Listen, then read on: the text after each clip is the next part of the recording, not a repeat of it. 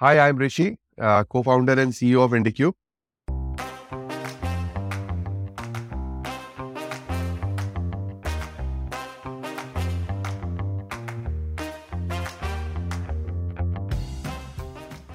This episode of the Founder Thesis podcast features a conversation with a veteran entrepreneur with 25 years of experience in building businesses. Rishi Das had just completed his engineering degree in the year 1999 when he started his first venture as an entrepreneur. In those days, it was unthinkable to build a business on external funding, and he built up a profitable recruitment services business thanks to a combination of good timing and his ability to capitalize on the opportunities that present themselves. Rishi's ability to spot and capitalize opportunities is what led to the birth of his second and third businesses. The services business led to the birth of a recruitment technology business as his second business, and his third business, which is by far the most ambitious undertaking, is the shared office space business IndiQube. Stay tuned for Akshay's fascinating conversation with Rishi Das, in which he attempts to learn his secret sauce of spotting opportunities and building large businesses.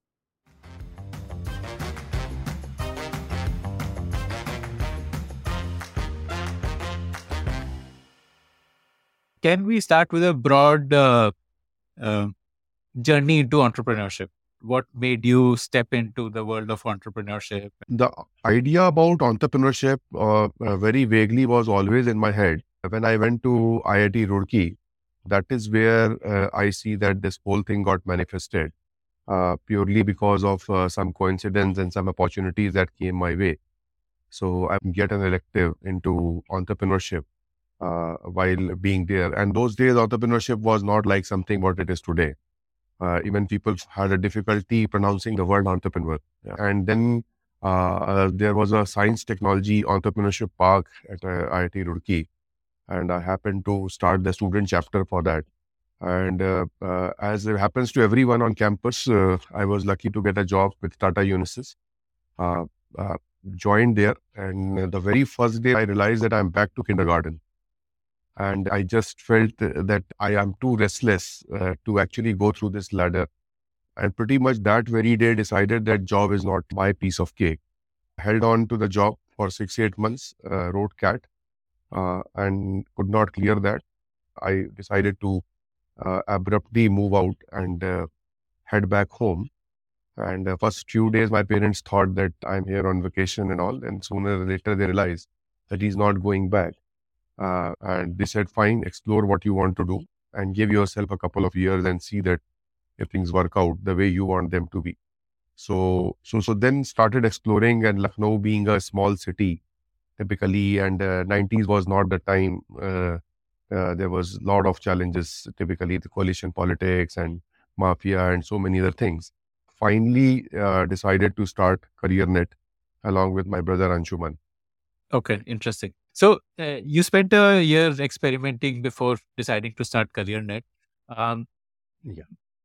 Okay. So, today when people think of doing entrepreneurship, they will evaluate how big is the market, what's the total addressable market, is there a founder market fit, am I the right person to build this business, and so on. What was that process like for you? When did you feel that, yes, this is the right business for me to do, and I have found like a fit in terms of my skill sets, how big the opportunity is, and so on. So I think, yeah, most of the things that you said, yeah, I think are all they were inventions or creations in the last 5 or 10 years.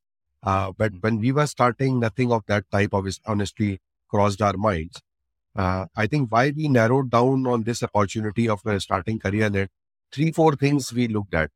One was that what is our core competence? And we realized our core competence was that we came from a good pedigree and had a brief stint with IT, understood IT to some extent. And those were the early days of IT. That was one thing which we could see as was a core competence. The second aspect was that why choose recruitment? Whatever opportunity we were looking at, one thing was very clear that we cannot afford any capital because my father was an honest government servant, upright servant. So we never had the capital, so to say. So one thing was very clear that the business should not require a lot of capital. That was a big requirement. And while we were at college, both me and my brother is my co-founder in CareerNet. So both of us were very active into our alumni activities, as well as our basically the campus activities. So we had I will say, a very fulfilling 4 year stint, both of us at our campuses. So I think networking came very naturally to us. So that's a big plus we were having. And what we found at that point of time was missing was that IT industry was just starting. If you see, when my brother joined in 98 from IIT Delhi, and so when his employee ID was about 2000. So you can imagine Infosys, good, bad, all combined was 2000 people. And the industry was doing quite well, growing, because the Y2K problem had already started coming in. So we found that whatever people who were providing manpower or recruitment services for the IT industry were all essentially coming from FMCG and pharma, because those were the two sectors which got liberalized even before the IT boom started.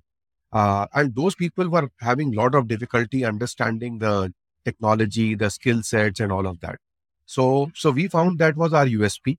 That we came from technology backgrounds. We had a brief stint with technology as careers. So we found that was a USP. Capital requirement was low. Those days were different. Like Naukri was just there, and there was technically no job portal, so to say. The social media obviously was absent. The outgoing calls were 16 rupees a minute. I think that was a time when communication was very low. So we believe that people, if who have to do well in this kind of business, have to survive and thrive on their natural networks, typically which they bring from their schools or campuses and all that. So I think all that pretty much fitted well. The low capital requirement, our core competence, our USP, and the gap that we saw in the market is where we narrowed down that this is an area where we should focus and explore further. Okay, okay, amazing. How did the revenue numbers stack up? Like first year when you started this, what kind of revenue did you do? How many employees did you have? How did that progress over the next couple of years? Like rough numbers. I'm sure you don't remember Yeah. exact numbers. So if you see, the first year was 99 2000 financial year, and we had just 3 employees other than me and Anshuman. And between 5 of us, we did a revenue of about 85 lakhs. So that was Amazing. a lot of money, typically, as you can imagine, Yes. when the salary in IT industry was about close to 2 lakh rupees for a fresher. So is that kind of a salary number for 5 of us generating, and pretty much everything was margin, as you can imagine, because hardly any overhead. We're operating from a home office, and we're living in the same house, and a couple of rooms in Koramangala we have allocated for office. So that was our office home, uh, kind of a thing. And the best part, I must say, is all the 3 people who joined us then in the first year of our business are still with us.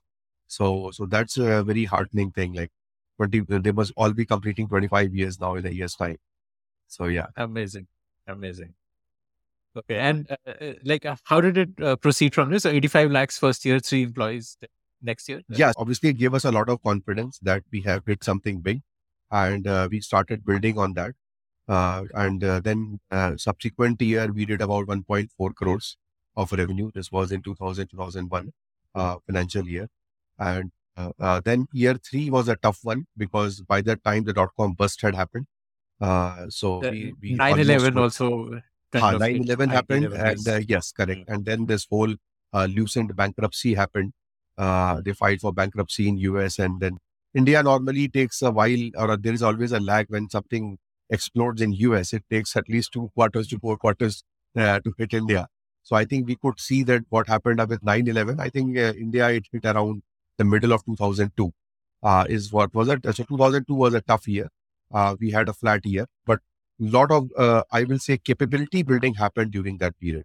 Because before that, we were all focused on mostly the vanilla hiring skills, typically the C++, Visual C++, those days, and all those kind of things. But what we found at that point of time, the semiconductor, the electronics, those industries were continuing to do well, because they were not affected by the dot-com. So we started working with Texas Instruments around that time, kind of companies. Plus other areas of technology, which were more, I will say, core engineering kind of skill sets, is where we ventured into. And we started expanding into other domains also, like banking and financial services and all that. And when 2003 came in, by the time this whole dot-com bust problem had gone over, I think we saw very good growth, because by that time the MNCs have started coming to India. Typically, it was no longer just the startup thing. And being one of the early movers, pretty much most of the MNCs at that time, starting from Microsoft to Intel to whatnot, almost all leading MNCs we were able to impanel and work. So between 2003 and 8, a large part of our growth happened through MNCs, the offshore development centers. Startups were not too prolific as they are now.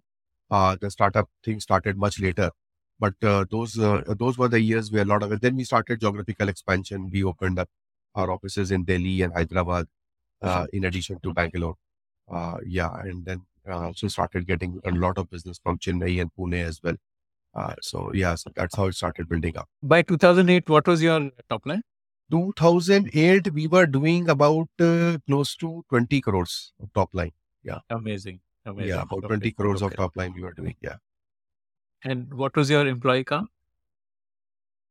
Employee count will be about close to 200 people by that time. Yeah. Wow. Okay. Yeah. So, recruitment is a very, very people dependent business. Your core asset is your people. I mean, there's no IP asset built as such. It's just people. How did you scale up that asset of people, like managing 200 recruiters or 200 people, making sure everybody is profitable, productive? And I'm sure you would not have had like a ready talent. You must have had to hire people and train them to be recruiters. Yes. Just tell me about the journey of organization building, capability building. What all did you do there? What did you learn? Some of your insights. Sure. So I think the first thing, we followed the first principles approach to hiring.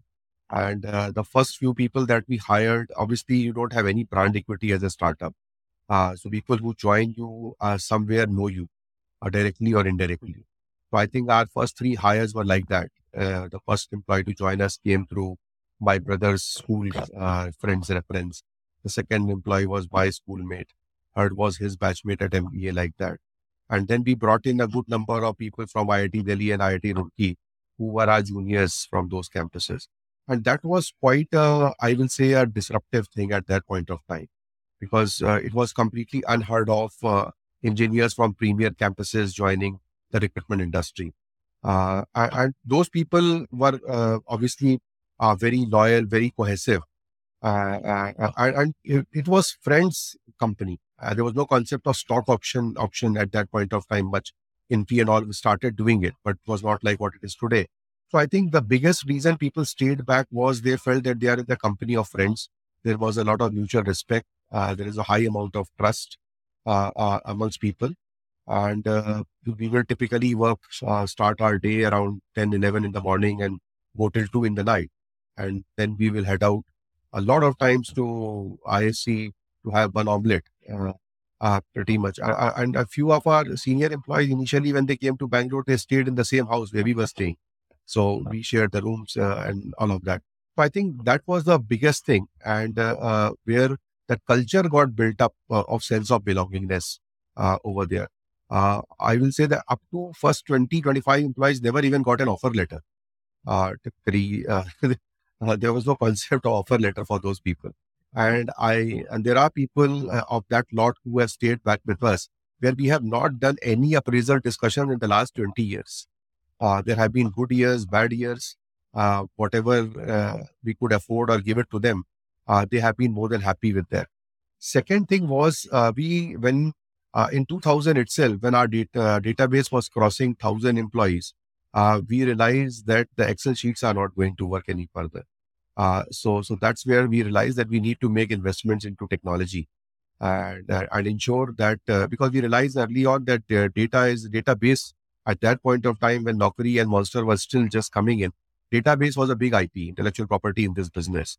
So we were quite clear on that, that whatever history of interaction we have with any candidate should be documented. And there was no concept of private database. Typically, all the employees can log in and see a particular candidate's case where it is being taken up and all of that. So we could reduce a lot of duplication of effort, a lot of silos approach over there. And if somebody's case has not worked out in company X, then we know we can try in a company which might be looking at a 90% fit instead of 100% fit and all of that. So technology was another big area of investment from the beginning. And obviously, we could not afford to hire full-time technologists. So most of our initial technology got built by our friends who did moonlighting for us.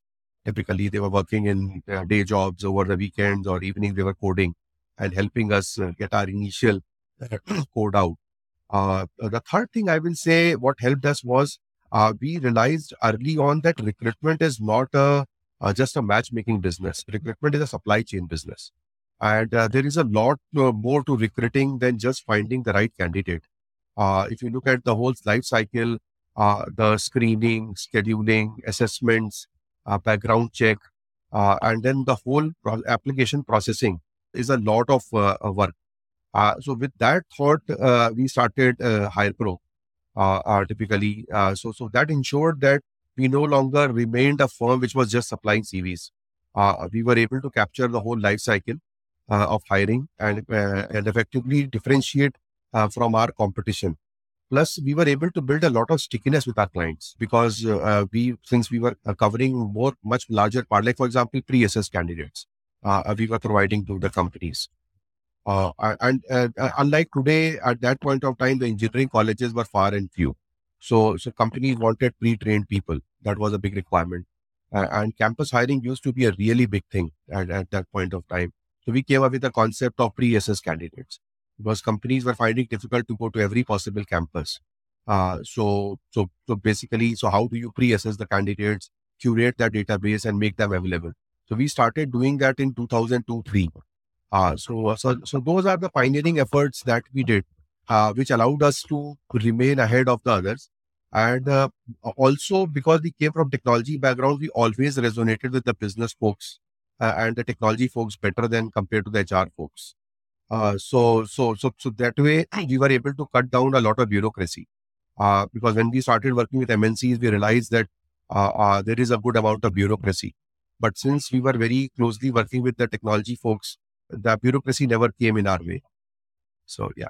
Okay, fascinating. I want to kind of zoom in a little bit more. In my experience, the recruitment firms which are profitable tend to have a very high focus on productivity, on tracking recruiters' output. And so you're saying that in your case, it was more of a trust-based environment. Yes, And so you yes. did not need like that level of a stick approach. Yeah.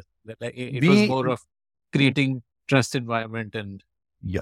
You'll be surprised till date, other than for the executive search, which is a team of 20 people, we do not have any concept of incentives, basically, which are paid out on closures.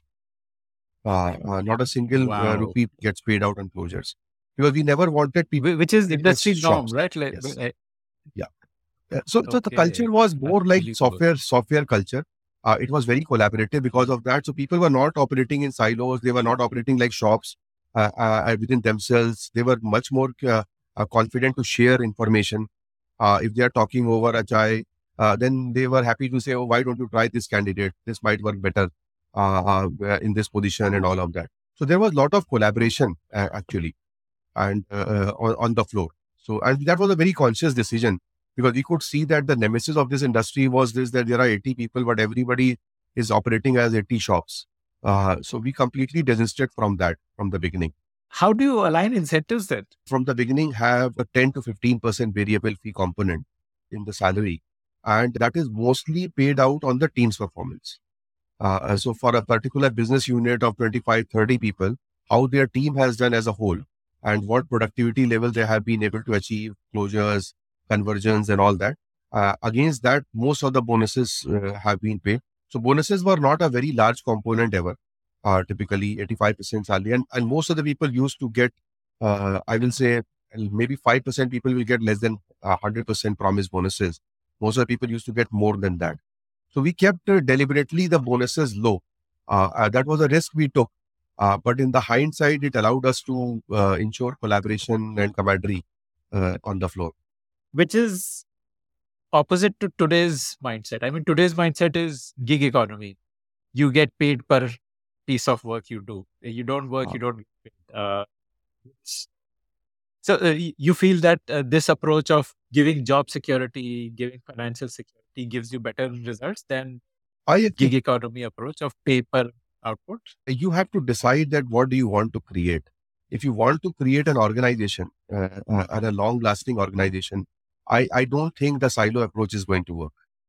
So, for example, if you see in CareerNet, we don't have a concept of work from home.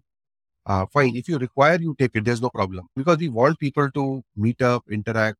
And I always used to tell people that look, whatever Infosys, Wipro, or a Mindtree kind of company can give to their employees, we will try to give you better than that. But if you compare us with a captive center of a large MNC bank or a very high tech startup running in US kind of a company, then we are a profit center, and that's not the benchmark. For example, right from 99, we have been providing food to all our employees. Food subsidy was always there. We provide transport to our employees. 50% of the transport costs of people who want to avail the company transport is paid out by us. So those, and then the health benefits and all that, even when we are a startup, we provided that. And even before me and Anshuman decided to make our homes, as our first few employees had houses, we were quite liberal in giving them even housing loans to our initial set of people. We are quite liberal with personal loans. We don't have a concept of traveling and dearness allowance. It is purely on trust. What is required. So we always operated the way a family will operate typically and look at things. For example, we never kept booze as part of the office. If there is any booze in any party, you have to pay for it. And that is the reason you see that we never took any debt, any equity in the CareerNet business. Built it from scratch with a rented computer. I still remember the first computer that we took on rent was 2,500 rupees monthly rent. That was there in 98, 99. So started with that and built it. I think that's the right way, according to me, to build a business, unlike what we saw happen in the last 10 years. I'm happy that correction is happening now. So Incredible. I just love the approach you took of creating a second home, which would have also helped you hire yes, better quality yes. talent, retain Any So team most of our hiring performance. was from campus. We always preferred to hire freshers. We had basically concept of CareerNet Academy for recruiting excellence.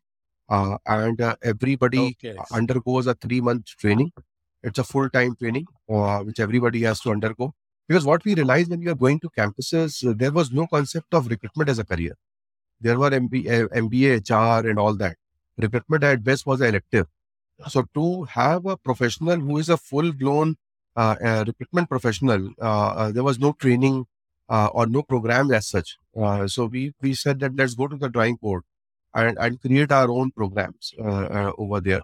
And like, for example, in India, if you see when people join, make an offer and a lot of them don't join. Now, this is a very India-specific problem. Unless until you, a recruiter understand the cultural nuances, that why people don't take offers, don't join, and they know the right probing skills, it's very hard to improve your conversion. So we have a program called POFU, like post-offer follow-up. Now there are 3 levels of competencies we have in that. So one has to take certifications to cross one level of competency. So there are POFU experts in the company whose only job is to see that conversions are happening and all of that. Like that, then the domain specialization, because the amount of hiring we do in so many industries, so we expect our recruiters to be able to resonate with the hiring managers. So domain training is very important, whether it is banking, whether it is pharma, within technology is so deep, semiconductor, telecom, wireless, like that. So domain expertise is a key focus of area. And a lot of people are engineers who join us. That is there. Then MBA with but a lot of technical background. So we always believe that building our own cadre is the right way rather than importing too much of talent here, there, and all that. And you would typically hire MBAs or engineers like from campus? So What it kind was of a colleges? mix. It was a mix of hiring. And one thing we were very paranoid in hiring was diversity, especially the regional diversity. So we never picked up too many people from a region, because that again we realized in India was a big challenge, that once you have too many people from one region, then people start using the same language in their conference rooms and all of that. It becomes very difficult for subsequent freshers or young people to survive in the company. So regional diversity was very critical. So as a result, we used to go far-flung even to places like Lucknow or Bihar or Bengal to recruit, even though most of the people we required were in Bangalore. And Bangalore also, wherever we went, we always preferred the colleges which had a lot of diversity of students over there. And within that, I will say 70% were engineers in the beginning. But engineers, as technology started becoming more and more lucrative, it was becoming hard to attract and retain engineers. Then we moved a fair bit to MBAs as well. Over a period of time, we found that a lot of people who were not from IITs or with not great pedigree, they were doing equally good or better. So I think that is where we were corrected, and we started looking at the more attitude of people rather than just looking at their pedigrees. Also, from a retention perspective, we came up with a lot of career paths. Like, for example, suppose somebody is a headhunter at heart, right? He wants to only do headhunting. Then we know that the person wants to be an individual contributor. That person can go on to be into executive search, where they can handle only high value placements and be high touch and all that. Then there are people who want to be more of managers. So they can go on to become delivery managers, typically managing a team of 30, 40 people, a large project, the people process technology part of it, handling it very well. Then the concept of practice managers came in, where people require domain knowledge. People who wanted to be more into client-facing roles, who can do consulting, who can advise companies how to set up their India operations and all of that, uh, like that. So a lot of career paths came in, and as a result, we were able to retain a lot of people and grow them eventually. Otherwise, recruitment tends to be a very flat organization, and then people start leaving, venturing on their own, and all of that. So those that also came very handy in retaining people. Did you have a lot of like centralized functions to hand over? Like, one approach is with an agency, you have one person who's end to end responsible from sourcing all the way till joining and invoicing. Or the second approach is you could break this up and they could be a team which is only sourcing, or the team, like you mentioned, you post offer follow up as a Yes. separate team. So did you go with that approach, like Yes. functional Yeah, splits? functional split is the Okay. approach we picked up, because we realized that, see, when you do not hire people with very, I will say, high level of intellect, it is always easier to give the same person more of the same work to do, rather than giving him or her 10 different things to do. You give 5 times more things of the same type, the people do better over there. So at one point of time, if somebody is focusing a lot on headhunting, we allowed them to just focus on headhunting. The client relations was handled by somebody else in terms of follow-up. Then post-offer follow-up, as you rightly said, was a separate team which came into there. And then the billing, invoicing, collections was separate. And then we always encourage people to do employee rotation. So not put people in just one role for a long time because their career development stop. But at one point of time, always focus that they do one part. So that again allowed us to scale up. Fascinating. You mentioned a couple of other initiatives, like you spoke of pre-assessed candidates. How did you monetize that? I'm assuming the core recruitment business would be like a 8.33% of the salary offered would Yeah, be your yeah. earning, or maybe Basically, 10 or anywhere 12, starting from something. there, going up to say 2 months, depending upon the Okay. hierarchy as well as the rarity of the skill set, is what used to be our fee model. So this was the model when it came to sourcing of profiles. Then we have assessment as a service. So they were there. We were developing the content for companies and providing them the platform to run that test and all.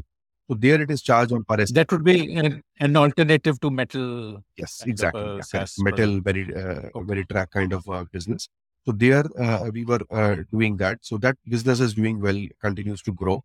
So there the pricing is That would be like a SaaS business, it's a SaaS subscription business. It's a SaaS business. pricing. Yeah, like pay as you use model, kind of a thing. Where yeah, any number you consume, you pay. And then what has happened, because over years we now have data. So we have tried to blend both hiring as well as assessment, where we are saying that we will give you pre-assessed talent and we will promise you a service level. Where say if you need two candidates, you should be able to make one offer. So bring it down to that level. So organizations are willing to pay us more instead of say 8.33. They don't mind paying 10%, 11%, purely because it saves a lot of time at their end. So that is a value addition we were able to bring in because of the amount of data that we had on the candidates. And this model worked very well in the entry level hiring. So what was happening, if you see 2003 to 7 kind of a time frame, or even now to a large extent, that the bigger companies like Infi, Wipro were going to possibly every campus and hiring.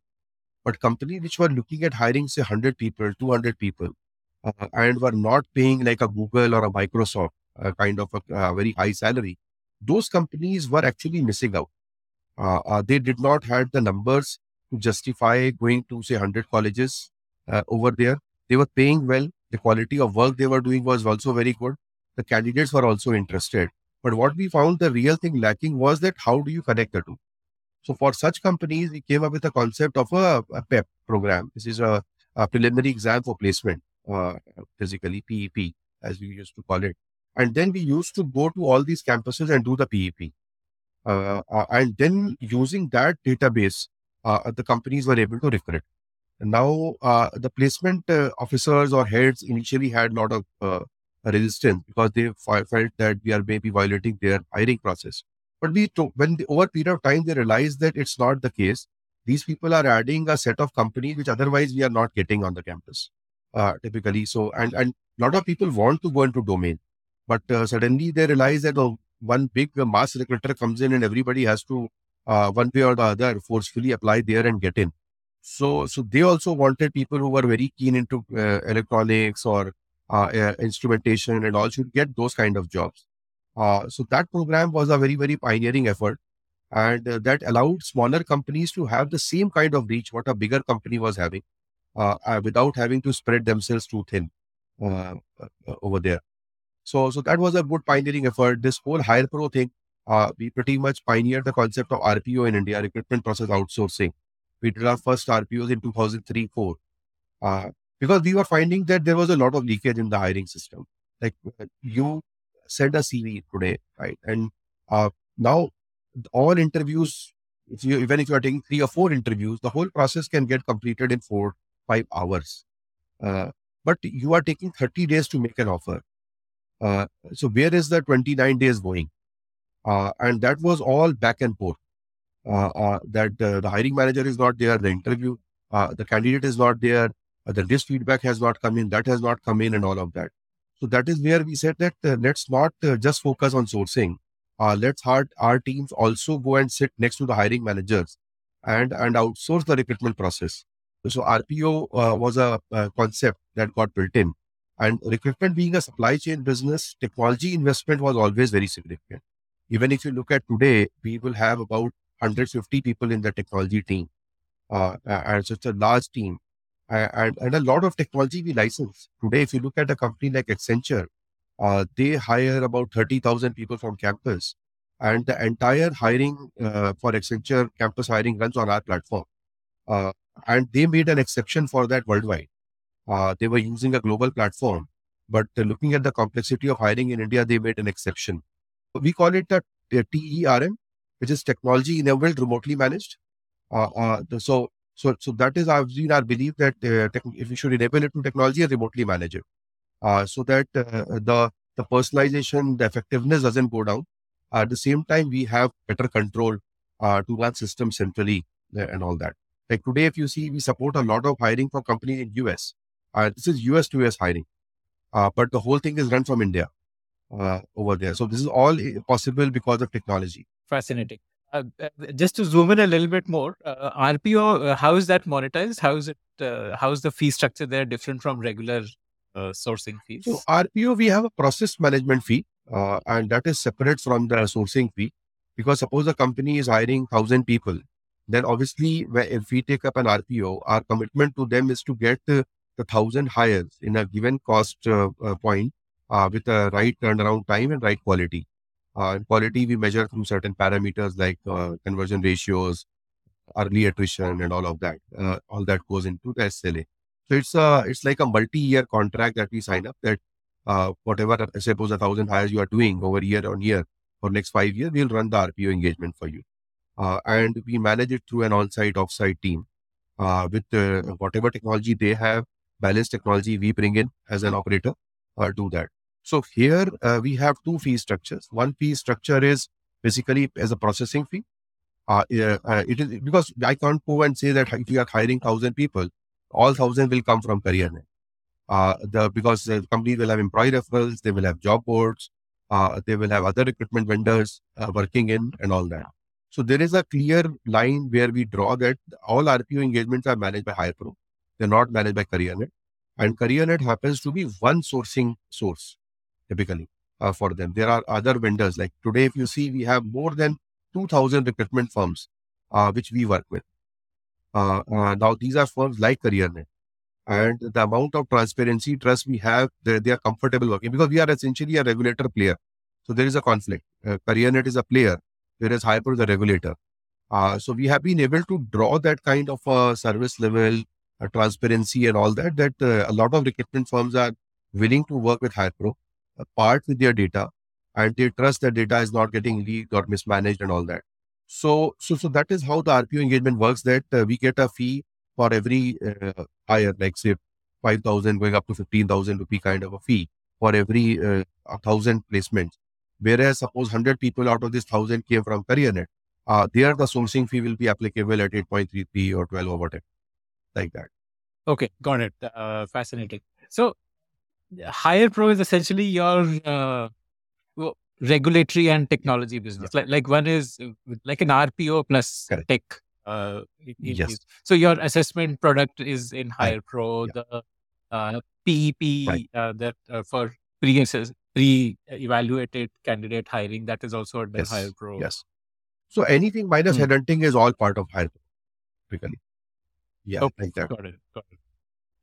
How is PEP priced? PEP, And do you still run that? yeah. So we run the PEP. We don't run it as a PEP any longer because last 15 years things have evolved a lot. But we have pre-assessed candidates which we provide.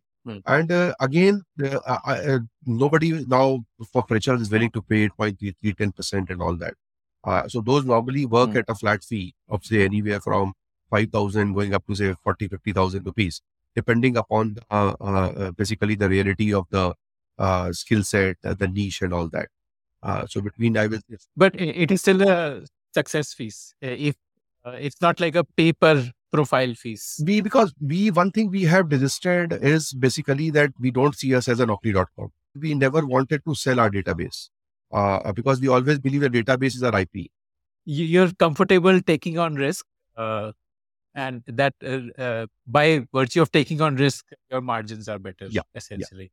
Like the low risk option would be to just say for every assist profile that you access, I will charge you 1,000 rupees, for example. But then the margin there would be very poor. Yes. You would not, probably retention would also be poor, I'm guessing, because if a company doesn't convert, they will not buy the product again. Yeah, you're right. Yeah. Okay. Amazing. Okay. HirePro, one part is the assess profiles. The other part is RPO. What about the core technology? Like, do you have like a SaaS product yes, also? We have a SaaS product. And so through that product, if a company is looking at running, automating their entire recruitment department, that is what we are able to take up, which is, that is one. Then more often than not, we have found that companies come to us for point problem, point solution. Like, for example, we have a very strong platform for self-proctored assessments. And then during COVID and even later on, now when you are giving written tests to someone remotely, how do you know that the test has been fairly done? We have a very, very strong platform, a lot of AI built in around that. And a lot of companies use that. Like a company like Amazon uses our proctoring platform. A Pearson uses our proctoring platform. So that we have realized has become a product by itself, actually, over there.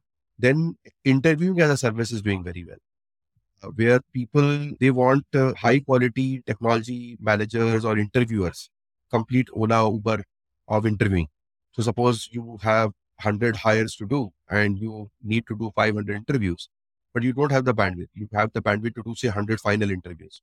So the 400 interviews that have to be done are outsourced.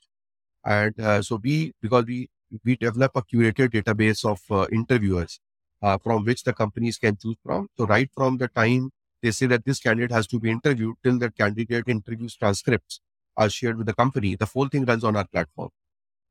So the scheduling, the feedback, the interactions, the proctoring part of it, everything is done on our platform. So this is a highly scalable service where any company can reach out for any kind of interviews is there. Then now what we are finding, because when you do volume hiring, you have a very different challenge. For example, if a company comes to us and says that I want to recruit, say, 2 salespeople in 600 districts of India, we can complete that kind of hiring in a matter of 3 to 4 days. And that too supporting 24 vernacular languages. Because in a lot of how do you do that? So- How did you build that? So what happens is that a lot of these jobs, the issue is not about the competence. The issue is about intent. And intent also requires understanding the socioeconomic profile of the individual. Is very, very important. For example, if you want to hire people for insurance sales, right? Nobody wants to do that job. Essentially, in India, everybody wants a desk job in an AC kind of environment. And the brutal reality is that most of the jobs are feet on street jobs, or they are the shop floor jobs. So those kind of jobs, how do you ensure that you are able to reach out to a very large number of people without any human intervention and get to those people who are actually interested? So like, for example, we have auto dialers, like, or whatever database we have. So if there is a job opening, then we can run campaigns where in a matter of few hours, we know that if you are interested, dial 1. If you want to talk to our candidate, dial 2. If you want to apply, dial 3, like that kind of a thing. So that allows us to actually reach out and sift a very large number of people. Then once you have found somebody who's interested, then we do a lot of asynchronous assessments where there is a video that they record, a minute long video. Tell me something about yourself, right? That's a very common question. Now, most of these jobs, those are important things. Then what does this job entail? What this job is not all about? Orientation about the job. So a lot of these activities we are able to do without actually any human intervention over there. Then this whole document collection. Now you acquire their 10th mark sheets, 12, this, that, all that. So everything is on the app. Especially when you hire for banks, the KYC is huge for employees. So the entire document submission, if you have to take your photograph, you just take a selfie and upload. You just keep on scanning your document, you keep uploading. So your doc collection becomes highly DIY over there. And technically, the company can send out an offer letter in a matter of 2-3 days. Plus, we map the socioeconomic profile. Now, somebody says, okay, in Delhi, I want to hire graduates for a very low-end feet on street job. I don't think you will be able to hire. You have to look at 12th pass people. You have to look at people in the socioeconomic profile where their parents or their household incomes are say less than 40,000-50,000 rupees in a Delhi kind of place. So there is a lot of socioeconomic data that you require on these profiles. So we have been able to crack that kind of hiring as well, where anybody in a 15,000, 20,000 rupee salary bracket also requires to be hired in a vernacular language. We are able to do that. Then the kind of postings that you need to do. You can't be posting on a Naukri.com. You need to do in the regional vernacular newspapers and publications and so much of that. So that's the whole thing that we have been able to create, because that is a Bharat hiring, right? It's not India. So I always say that when we started the business, we were doing 5-star business, 5-city demand, 5-city supply. But now, if you want to, what our Prime Minister says, $5 trillion economy, Now the focus is that can I hire in 100 cities or 100 towns across India? And when you hire that scale, the problem statement is very, very different. So over years, we have been able to develop that kind of engine where we have brought all this together, the assessment knowledge, the hiring, sourcing, documentation and everything together. And anytime, anywhere recruiting, basically, that's the thing that we are talking about. And one more thing I will say that we as a company have always believed that the issue in this country is not about talent availability. The issue is about talent connectivity. There is always candidates somewhere available with the right skill set, right compensation, right attitude available. How do you reach out to that candidate, and can you, in a cost-effective, viable manner, find that individual and bring it to the well? I think is the challenge and the opportunity. We do a lot of work for non-profit also now. Like look at people retiring from armed forces. Uh, Typically now, how you get those people back to job.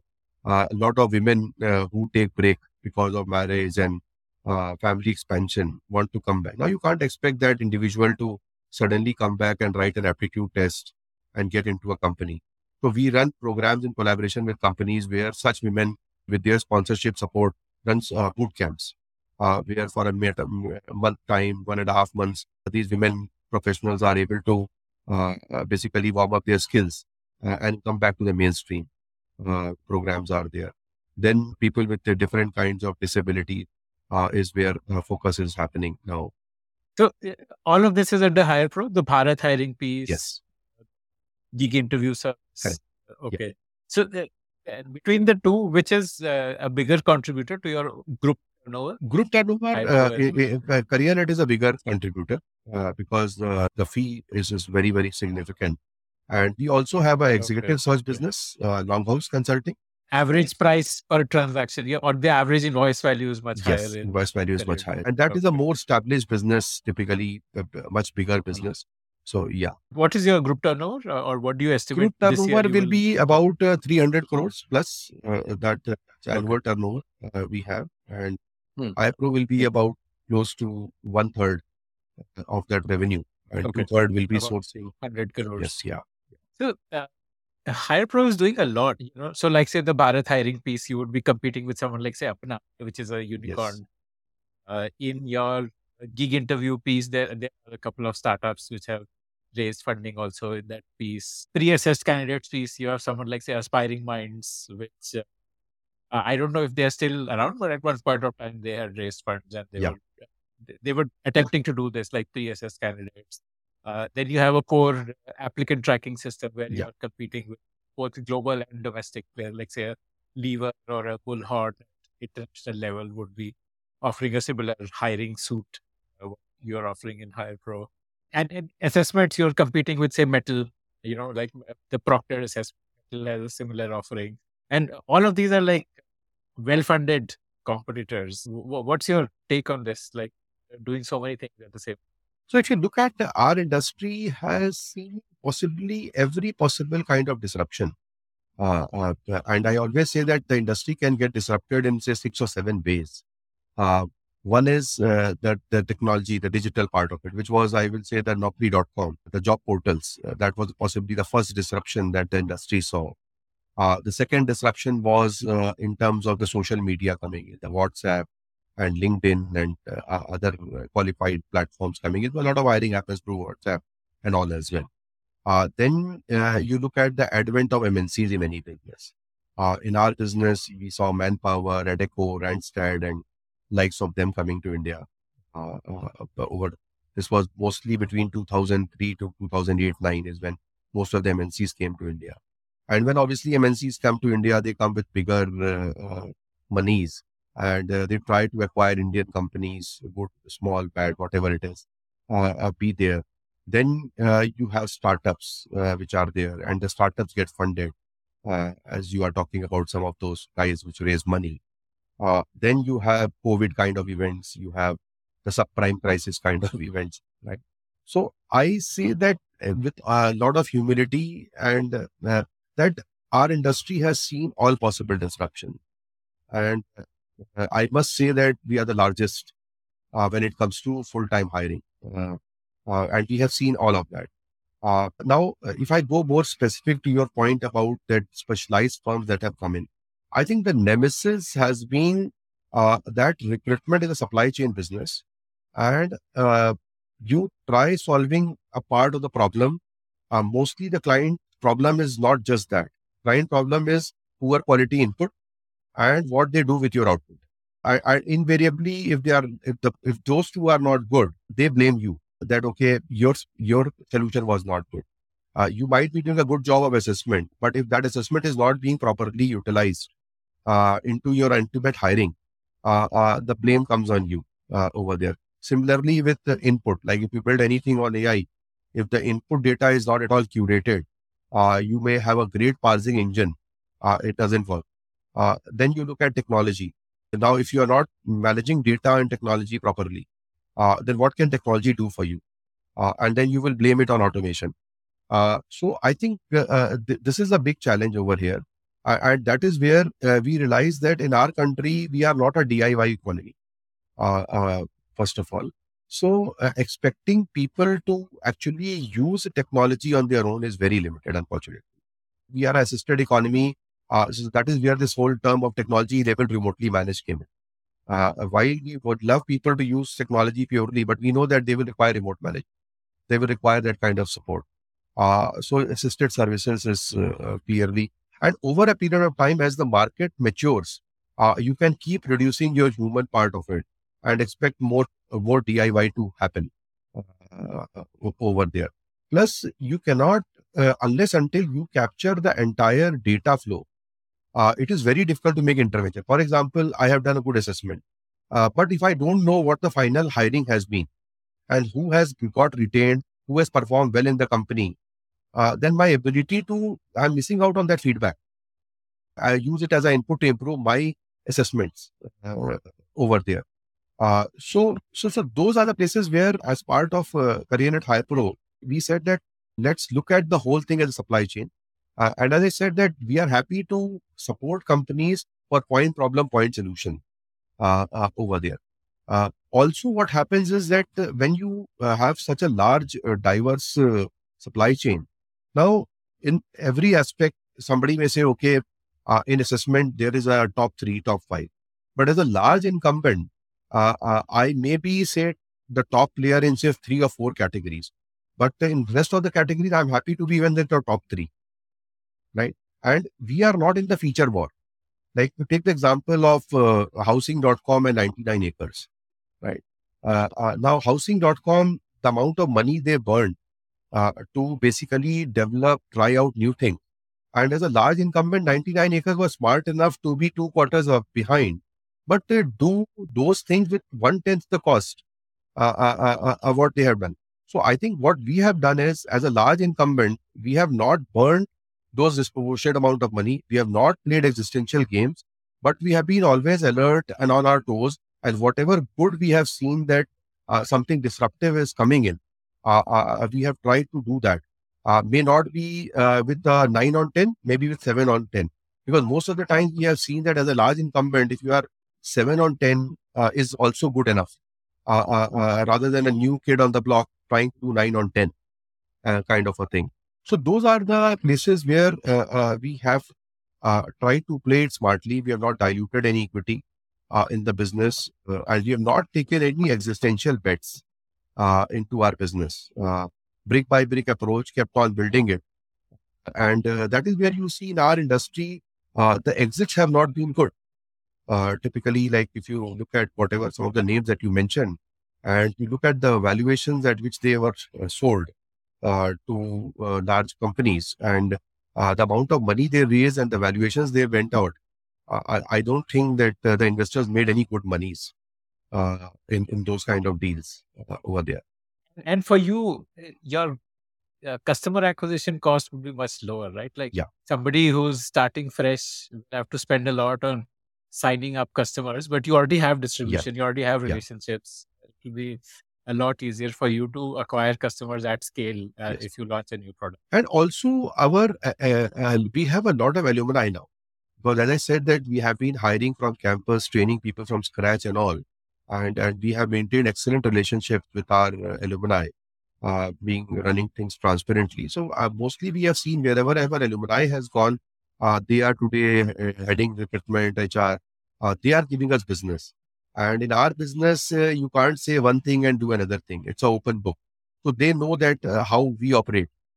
So that comes very handy. If you look at, we do so much of work with the startup world, and why? Because a lot of people whom we placed between 2004 and 10 in startups from IITs and all, when these guys were doing their ventures, we were the first port of call. Like Flipkart kind of company, we started working with them when they were operating from a 10 by 20 size office in Koramangala.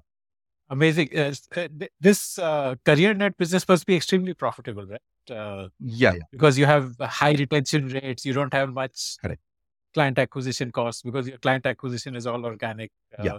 I guess you would only be spending money on higher pro business to build out technology. Hypro also, I will say technology has become self-sustainable now. Yeah, whatever licensing revenues and all we make, we are profitable on that as well. So Yes. what kind of gross margin as a group do you? We will do about close to 30% kind of gross margins. Yeah. Amazing. Yeah. Amazing. So this sounds like a good IPO ready kind of a business, right? With this kind of gross margin. And I am assuming you would be growing by 20-30% each year or Yeah. something like that. Yeah. COVID, of course, was a So very, it's very like, big positive bummer because, especially in technology, the hiring madness was unprecedented. So COVID, 3 years, easily the company grew almost 2.5 times. The last 12 months have been slightly tough because, as you know, the job markets are not doing so well.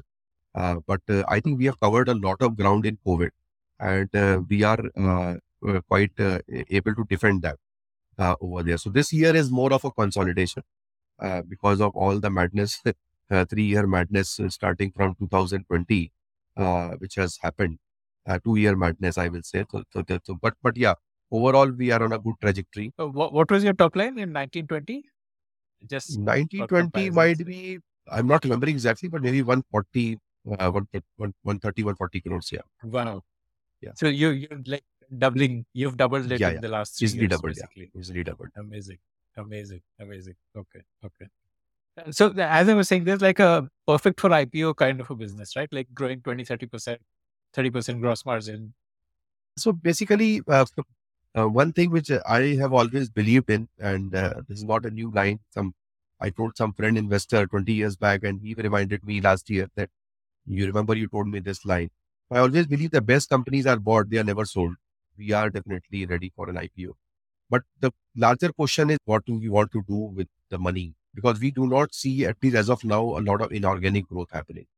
But I guess if you want to go from 300 crores to let's say 1500 crores, an IPO would be the way forward, right? You would have to look at inorganic Yes. opportunities, So like what InfoEdge has done, yes. like Okay. InfoEdge continuously So we are, like they incubated, innovate, yeah. Zomato, Policy Bazaar, all of these. So you are right. So we are now looking at doing a lot of prolific investments because we have good surplus. And since we work with a lot of these companies, we have a good idea about the health and growth of these companies. I think that side has started in a quite a significant way. And our IndiQube venture is where already 125 crores we have put in from CareerNet. So that money has already happened. So that's a substantial investment. That's a group company we have done in this. We are also seeing a lot of international expansion happening now because what has happened after COVID, the talent has become borderless. Companies are happy if somebody is sitting in Bangalore and working for a company in Vietnam. So we are now getting a lot of business from Korea, Vietnam, Mexico, Indonesia, these kind of countries also, where they are not expecting these individuals to actually go there and work. They'll be working sitting out of India. And essentially, we believe that our biggest strength is the Indian talent. And wherever the Indian talent is required or is going, I think a career that should go to those places. And higher pro technology being there, we are able to deliver a lot of those projects remotely. Otherwise, if we have to set up 100 people team in each of these countries, it's a challenge. But we can do a lot of stuff remotely over there. So international expansion is clearly the focus. The Bharat story is a clear focus. The tier 2, tier 3 growth, domain expansion is also happening, and more focus on automation. Okay, interesting. So you said you started doing investments. So you have like an investment team now within CareerNet, which evaluates. And do you do like angel investment or like Series A or like what's your investment thesis? So basically, we don't have a team. The advantage we have because of our hiring and doing senior hires, typically in a lot of startups, we are privy to a lot of information. So I think we are able to actually get a lot of screened, good quality companies coming our way. So mostly it has been, I will say, a piggyback approach. If we have seen something good, somebody known to us putting in money, then we have been doing that. And we have been investing anywhere from about 50 lakhs going up to 2 crores in each of these companies. So normal ticket size is around that. And then we are now also coming in as a LP in different funds. So as more funds are coming in, people are keen to have us also as a LP. So for at least 4, 5 funds, we are now LP in that businesses over there. So mostly that's the way we are doing as of now. But yeah, over the next 2 years, we definitely see that we will require a family office or a full-fledged team just managing this. But we are trying to basically put our handkerchief or be on as many tables as possible at this point of time, and then scale it up from there. And what stage do you invest in? Like, early stage, Series A, what level? Basically, Series A kind of stage. We are trying to put money into real businesses, typically rather than the last man standing businesses or winner takes it all kind of businesses. Because it's all our Right. post-tax paid money. Amazing. Let's talk about IndiQube now. What was the origin of the idea, the birth of it? Like, and you have invested a lot of your personal funds in it. So just tell me about that journey of conceptualizing, building up IndiQube. Yeah. Birth or idea was, I will say, more incremental into our CareerNet journey. So what was happening was CareerNet things were growing very well. So every 2 years, 3 years, we're changing office. And we were fed up with that because when you take a new office, you do the interiors and you pay a lot of money. And if you have to get out after 2, 3 years, you lose a lot of money. And then the whole pain of relocation and all that. So in 2011, we thought that why don't we pick up a larger office space? Yeah, we required about 50,000 square feet for our growth at that time. So we were about 500, 600 people at that time. So with that intent, we thought that let's sign up a 100,000 square feet building. And 50,000 CareerNet will occupy. The other 50,000 we will give it to different companies. And because of CareerNet background and Hypro, we were having a lot of clients who might be happy to co-locate with us, not MNCs, but a lot of offshore development centers, startups, and all might be happy to come and be with us in the same office. So with that intent, we signed up a building in 2011. This was a build to suit. We signed up. And 2013, that building got ready. We moved in that building around April of 2013. And as planned, 50% of the space we gave to other companies. Now, once we had those companies in the building, that those companies started asking that, can I use your boardroom once a month? The training room that we have created for us using that, the food, the transport, the IT infrastructure. So many things that we created for our own requirement. Those companies being smaller companies, they wanted to leverage all of that. And we found it a very prudent business decision also to give them the thing, right? Because we had better economies of scale. If more people are using my internet cost goes down and all that. So we happily did that. And within 6, 8 months, by the end of 2013, we realized that there is a big gap in the market. That at one end, you have tech park kind of things, which are mostly on the periphery of the cities. And then you have very swanky buildings like your One Horizon Tower in Gurgaon, or you have India Bull Center in Bombay, or UB City in Bangalore and all that. So those buildings are not affordable by anyone and everyone over there. So then if you get out of these properties, you realize that you have individual landlords. and the whole market is very, very unbranded. You really don't know that the building has compliances. Will the landlord pay the property taxes on time? Will they be maintaining the lifts properly? Will the DG run when the power is not there and all that? So that was a gap. We could see that the concept of services, the concept of brand, reliability, all that is not non-existent over there. So this is something which we started figuring out. Then our career expansion was happening, and when these guys were there, we asked them, okay, why don't you get? Because we require more space for CareerNet. Then a few of these companies prompted us, and why are you asking us to go? Can you take some space nearby and give us space there? So that was our prompt to start IndiQube. So I think this idea was brewing in our minds in that 2-3 year period. And 2015 is when this whole thing actually shaped up. So at that point of time, me and my brother both were very actively focused on the CareerNet side of the business. So my better half, Meghna, and my father, they both ventured into this and full time. And of course, we were supporting them in this whole thing. And we signed up our first property around March of 2015 on Outer Ring Road of about 150,000 square feet. And within 6 months, we could fully fill up the whole space. And we had no background into real estate. We are always told that real estate is for local people, it is not for migrants, and it's a dirty business, political connection, this, that, all that was there. But on the contrary, we found that nothing of that type actually came in our way. And very smoothly, we could fill it up. Then it boosted our confidence. We picked up another property in 2015. And KPMG came and took that property because they were doing a large campus for themselves. So that was taking almost 2.5 years more. So they needed a transit space. So within 2015, we almost had more than 200,000 square feet of space. How many seats? 2,000 square feet? This will be about 4,000 seats. Yeah. Okay.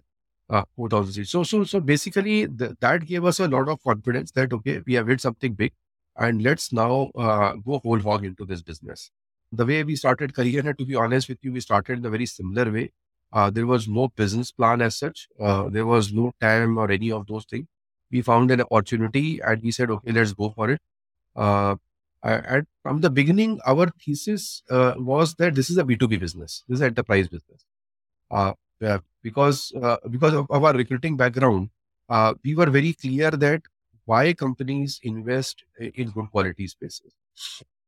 See, the biggest consumer of spaces in India is IT industry, followed by startups and all now. And when I'm saying IT industry, I'm including all possible verticals and all of that. IT, yes. Now, in most of these companies, the customer never comes to their office. Customer is in US or somewhere else. Why companies are creating these good offices? The primary idea is to attract and retain employees. So the hero of the story for all these companies is the employee.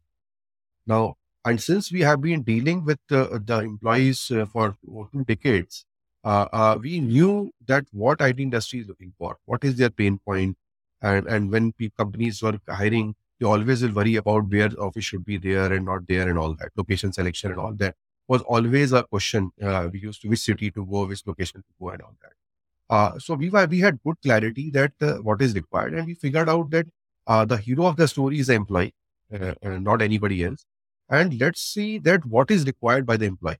So employee after work, good quality place to work, they require affordable food, they require affordable transport to commute, they require recreation, some amount of wellness. These are the things which the employee is looking for. In 100 rupee in India, people want to have a full meal. That too, it's sambar, dosa, chutney, everything, right? It's not like US that you go in a tuck shop, you have banana and chips and you are done with your lunch kind of a thing. Similarly with transport, we don't have urban transport like Delhi, of course, now with metro being there. But if you look at most of the other Indian cities, the urban transport is very, very weak. We said that, okay, let's just focus on the core. Whatever improves the life of the employee will be our focus, number one. Second is basically the ease of doing business. That, okay, how can we ensure that the company's employees are more productive And how can we ensure that the company is also more productive? Like, for example, we knew that IT industry, most of the companies will have servers, they will have labs. Now, you can't say that discontinuity of power is a clear no. It's a clear red line for any software company. Like maintenance, for example. Now, if you do interiors today, you have 10, 15 different vendors maintaining for different things. And no company wants that. Every company wants one vendor where they can call up a single window kind of a thing. So ease of doing business is very, very important. Productivity is very, very important. The employee delight is very important. These are, and then the accessibility to these office spaces. You can't tell everybody to go to a Manesar in Gurgaon and operate, right? Kind of. So these were the central themes. And also one more thing, last thing which I will highlight is that every company wants to be in their own office. Suppose I am a company with 200 employees. Now I want my company culture to be promoted. I want my employees to know my logo colors. I want my branding and signages to be visible in my own office. I'm okay as a company to share the washrooms, the cafeteria and stuff like that. But within the four walls, I want my stuff. One. Second, the link to that is that every company has a different way to look at benefits. Like in CareerNet case, for example, we decided to give food to every employee. Now, somebody may like not to spend so much on food, but may like to spend more on transport for their employees, or they might like to do both of. Now, companies may say that I am not comfortable offering a 30 rupee cup coffee. I am okay with 5 rupee cup coffee, but I don't mind giving employees biscuits or fruits in the office. Where every company has a different view on employee benefits over there. So one size does not fit all. You can't tell that, okay, there is a 5-star buffet, take it or leave it. You need to personalize, you need to have a 199 pizza and then say that there are toppings, right? And with those toppings, you can make your own pizza kind of a thing. That personalization is the expectation. And India is a price conscious market. So people invariably, if you give them three choices, they will go with the middle choice. Like cars, when we buy, we don't buy the top end, we don't buy the lowest end model, we mostly buy the middle one with some accessories. That's the general mindset with most of the products which we have. So office is no different from that. So I think those were the things which came very handy to us, and we were clear from the beginning. And of course, the struggle in IndiQube was very different. To be very honest, there was no struggle, so to say, because by the time career business was doing well, we had built our own reputation in the market. All that was there. So we did not had any bootstrapping moments as such. But the core principles of being frugal, getting the unit economics right, basically building a good culture in the team, being cognizant about upstream, downstream opportunities. Like in, say, when we did Hire Pro, we looked at all the upstream, downstream opportunities in the recruitment supply chain. So very similarly, when we have got here, what is upstream, downstream has to be looked into, and where we can do in-house or partner and all that has been the driving force. And that is how the journey of IndiQube started shaping up in 2015-16. Okay. So I want to zoom in to some of the things that you said. Um, First of all, I believe there are two models of shared workspaces. One is like a WeWork model where Yeah. WeWork has built it out and then they find people who will take seats in it. Second is, I guess, SmartWorks kind of a model where they build as per specifications. So if a company says, I want a place for 50 employees, and they will build it as per the company specifications and then lease it out. I guess that would more be like a leasing, whereas what WeWork does is more of co-working. What is IndiQube's model? And am So I this is where the thing started. Typically, one was the WeWork school of thought, which was more the typical Regus, if you call it. The business centers used to be the older version of it. And then from there, the newer version came in, which is the co-work. Essentially, what co-working means is short size and short stay, or all short stay. Like companies will go to that place because if they have 5, 10, 20 employees, they are okay. Or if they know that they are starting an India center and they don't know what will happen after 1 year, then they will go into a short stay kind of a location. So short size, short stay defined our business centers and to a large extent the co-work. Now, once people started, the enterprises started latching onto it, is where this whole concept of long stay, large size, personalization and all that started coming in.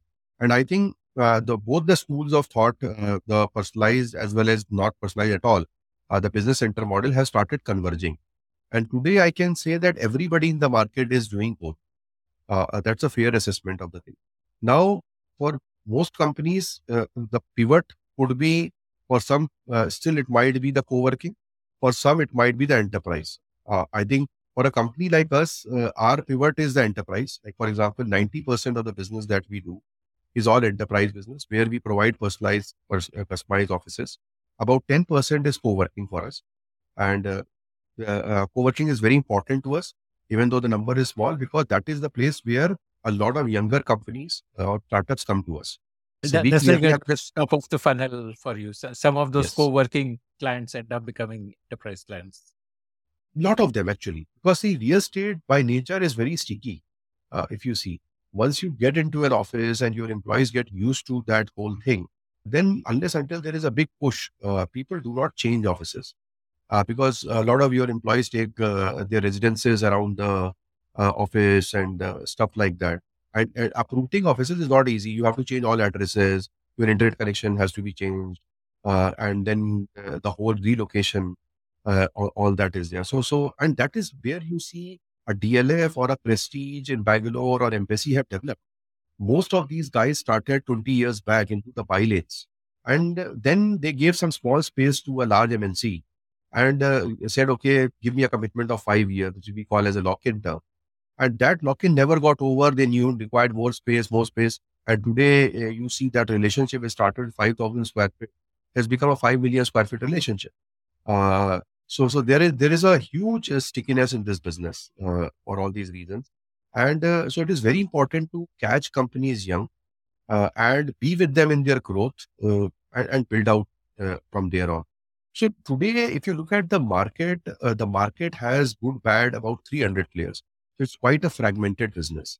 And why it is fragmented to that extent? Because most of the developers which have offices, like when I say developers, I'm not talking the big one. There are lots of them which have one building, two building. Now, if their younger generation is interested in starting something, they will put out some fit out and then say that we are covered.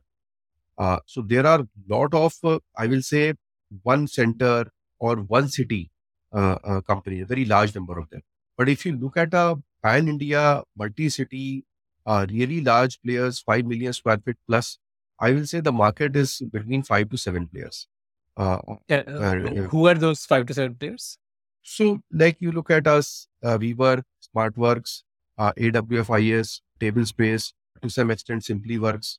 These will be the 5 players which will be among the largest over there. Then there will be people like 91 Springboard and few smaller ones, and then a few players who have done well in given cities like Red Brick and like that kind of players.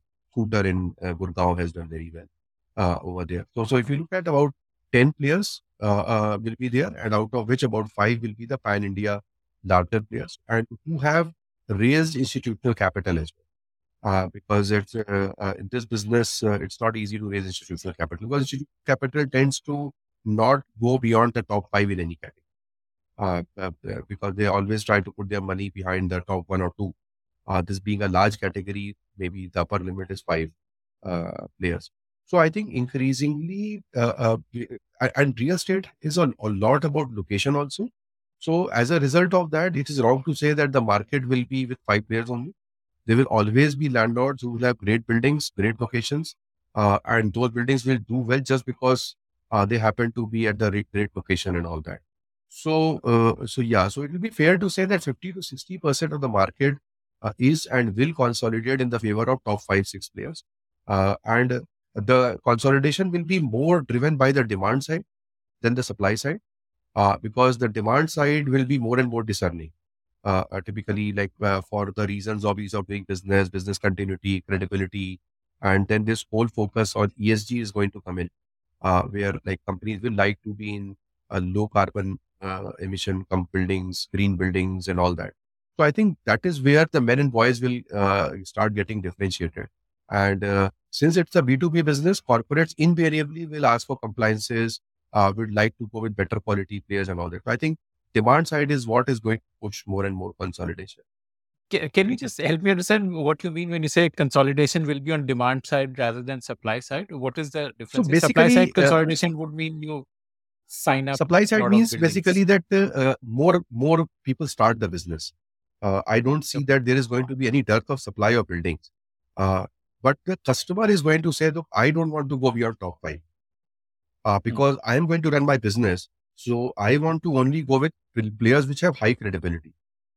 So these are so basically the customer is going to demand more and more, and that will push the consolidation. So, what is the profitability metrics, or what drives profitability here? Like, let's say you have one space, one campus, one building, whatever. What are the economics of it? At what percentage occupancy does it become profitable, and so on? Just help me understand the economics of this business. So before the economics, I will start with that why the customer looks at us. Because when you deal with enterprise clients, the invariably the decisions are taken by the CFO organizations, procurement, and all that. And these are all hardened, uh, tough folks.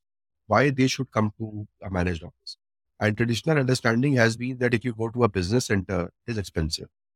Uh, but where the business centers are different from managed offices is that they are long stay, large size.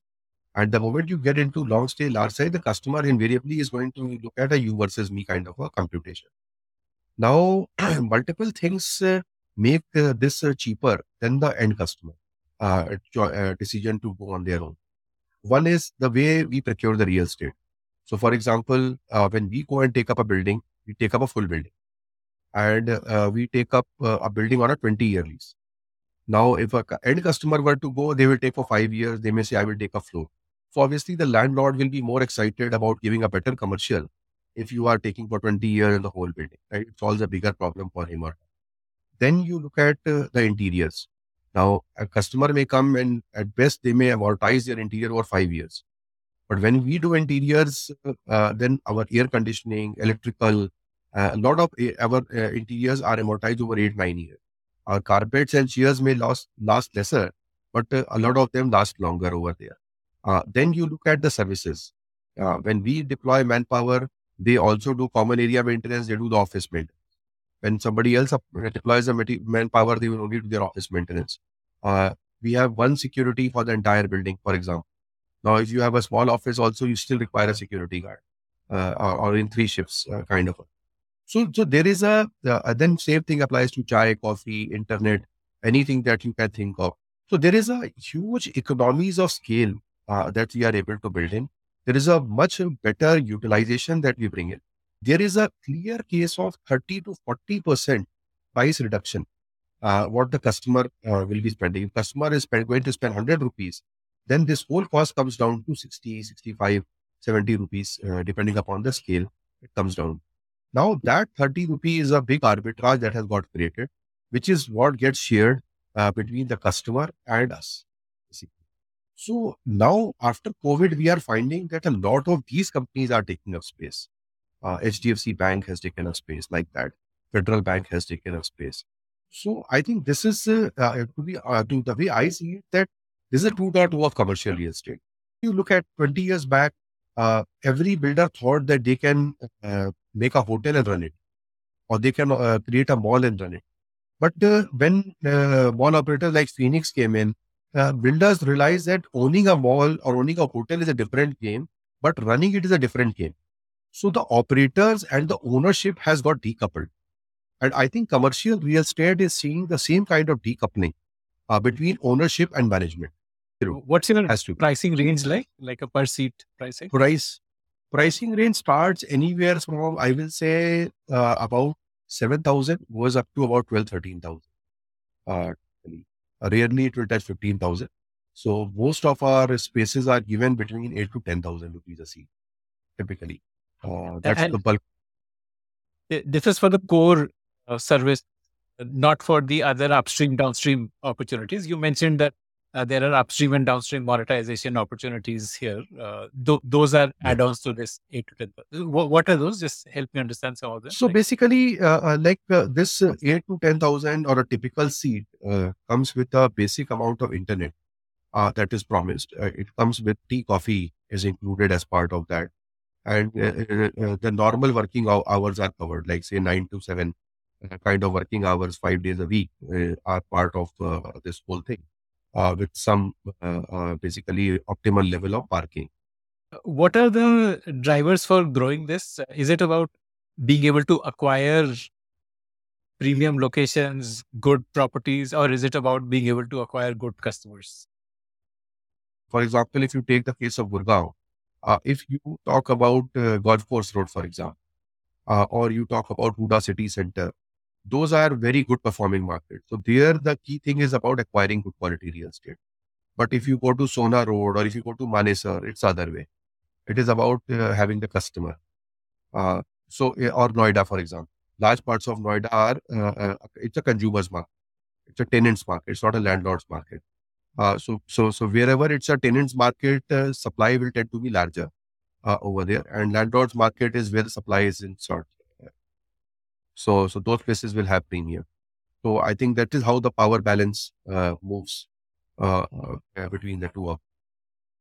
And what is your customer acquisition approach? Is it through existing relationships? Because CareerNet obviously would have a lot of relationships that Yeah. you can leverage. So if you look at, we are quite unique in this industry because most of the players we have in our industry, they all happen to be from real estate background or happen to be from different background.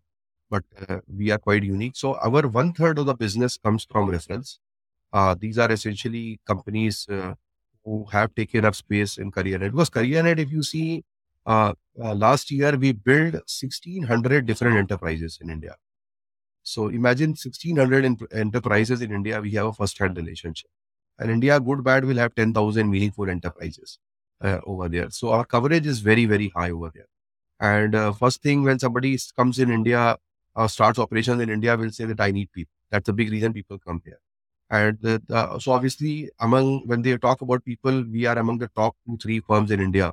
Where I pick up anybody in Big Four, and if these companies go and ask for a recommendation, invariably they will recommend CareerNet in the top 2 or 3. So when our guys go, obviously they ask that where are you looking at setting up? So we have a huge advantage over there of that. So 1/3 of our business comes from that. 1/3 comes from our growth of existing clients who are already with us. I talked about the stickiness bit in this. Another third comes from our brokers. Within that, almost 20% comes from the IPCs, which are the larger brokers like CBRE, JLL, Cushman. About 12-13% comes from the smaller brokers, the local brokers over there.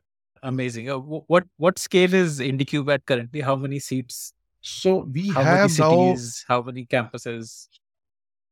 so we have 6 million square feet of space now. And 6 million square feet will mean about 120,000 odd seats. We are present in 12 cities. So if you look at NCR, we have Noida and Gurgaon. Then Bombay, Chennai, Hyderabad, Bangalore, Pune. We have a good presence now in Tier Jaipur, Kochi, Coimbatore, Lucknow. These are the Tier 2 locations. Madurai we have now. And we are adding to Tier 2 locations over there. And we have close to 80 properties, 80 centers are there across India. So yeah, so that's the broad breakup. And how much revenue will you close this year at for IndiQube? This year we Estimate. will do about close to about 900 crores top line. Wow. That's So this has already last year. overtaken the core business. Like it's 3x of Yeah. core business. Yeah. This is a much Wow. bigger business. The TAM, as you say, the TAM is much larger in this. This is an ocean actually. Real estate is real. So, Amazing. And what do you think? Will more growth come from Tier 1 or Tier 2? Like what trends are you seeing in terms of where demand is coming from? So Tier 1 will continue to be a very dominant force when it comes to the absorption. So if you look at India absorbs about 45 million square feet of net absorption of commercial real estate. This is a grade A absorption that happens in India. And this is predominantly in the Tier 1 as of now. Tier 2 number will be This is maybe a annual million. absorption, like 45 Annual million absorption. per year. Okay. Yeah. So total stock of grade A real estate in India is about 750 million square feet. And we are adding about 45 to 50 million year on year. And within this 45 million, Bangalore is 13 million, 12 to 13 million. Bombay is 4 to 5 million. NCR is 5 million. Hyderabad is 7 million. So just imagine the power of Bangalore typically when it comes to new addition. Of course, Bombay, the existing base of real estate is very large. Bombay has 2 million square feet, 200 million square feet of space, which is already there. Bangalore is about 160 million, but Bangalore is growing much faster than Bombay over there. So tier 2s are coming up, and tier 2, we are finding that cities like Coimbatore, Indore will do well. Ahmedabad will do very well. Because cities, see the way Pune and Bangalore came up 25 years back, I think in a lot of ways that same story will get repeated over the next 15, 20 years. Indore, Coimbatore, they happen to be very strong educational places. They happen to be good manufacturing centers. So the average work culture in those cities is good.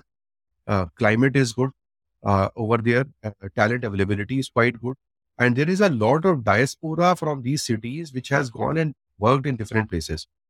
So they are okay to relocate. Like you talk to average guy in Pune, half of them will say that I came here for education and never went back. But definitely, like when we talk about a $5 or $10 billion economy, definitely this can't be a 6 city phenomenon. We definitely see 15, 20 more growth engines getting added. And as IndiQube, our focus is that there are 50 cities in India which have a population of 1 million plus. So we want to be in all the 50 cities. Presence is given. Now comes, okay, which cities we want to be at scale. So that is the function of opportunity. So presence-wise, you will be everywhere. Scale-wise, you will see as just things mature.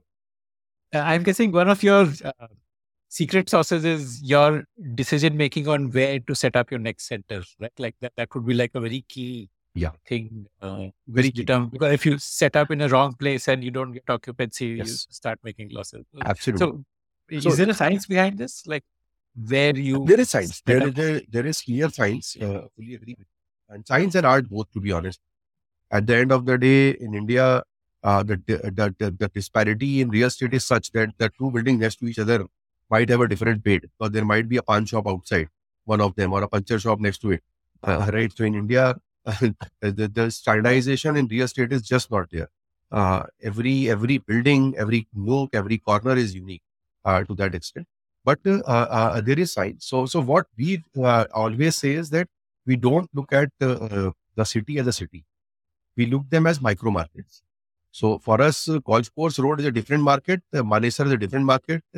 Udyog Vihar is a different market. Sora Road is a different market. Noida, again, within Noida, Expressway is different. 62, 63 is different.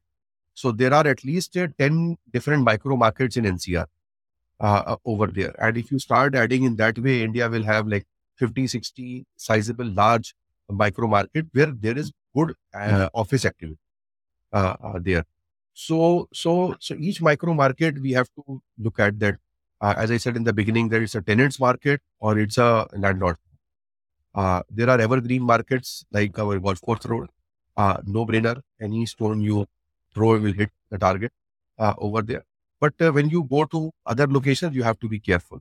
And you have to see I always say that Delhi changed its business high street 5 times in 30 years, right? Started with Nirula's when we were all growing up. Then it moved to Priya. Then it moved to Saket. Then it moved to MG Road in Gurgaon. Now it is Aero City. So 5 times Delhi has changed its high street in 30 years. And I think a lot of Indian cities will see that kind of a transition happen over there. India will keep surprising us on the positive and negative side. But you are so right on that I will give you the data that before COVID, we had 50 properties. And we left just one property of 30,000 square feet. So till date, we have not closed any center. And all our centers are profitable. Amazing. Do you plan to raise external funds for IndiQube? So IndiQube, we have raised 2 rounds. There is a large private equity fund called Westbridge Capital. They are a $8 billion fund now. And a very marquee, respectable fund. And most of their LPs are university endowments like Stanford, Princeton and all in US. So they decided to make an exception by putting 100 crores. This was in 2018. And the last round we did was last year, March. where 225 crores we raised, 100 crores came from them, and 125 crores was put in by us. So we led the round, and we are playing with our own money. And basically, so totally, if you see, we have now almost 325 crores of equity capital. 200 has come from Westbridge, 125 has come from us. And Amazing. we have 70% plus shareholding in the company. We want to keep the business. We don't want to sell the business. And definitely this business is an IPOable business. Typically, and at some stage we'll have to give exit to investors. So I think this business might see IPO earlier than CareerNet. And that brings us to the end of this conversation. I want to ask you for a favor now. Did you like listening to this show? I'd love to hear your feedback about it. Do you have your own startup ideas? I'd love to hear them. Do you have questions for any of the guests that you heard about in this show? I'd love to get your questions and pass them on to the guests. Write to me at ad@thepodium.in. That's ad@thepodium.in.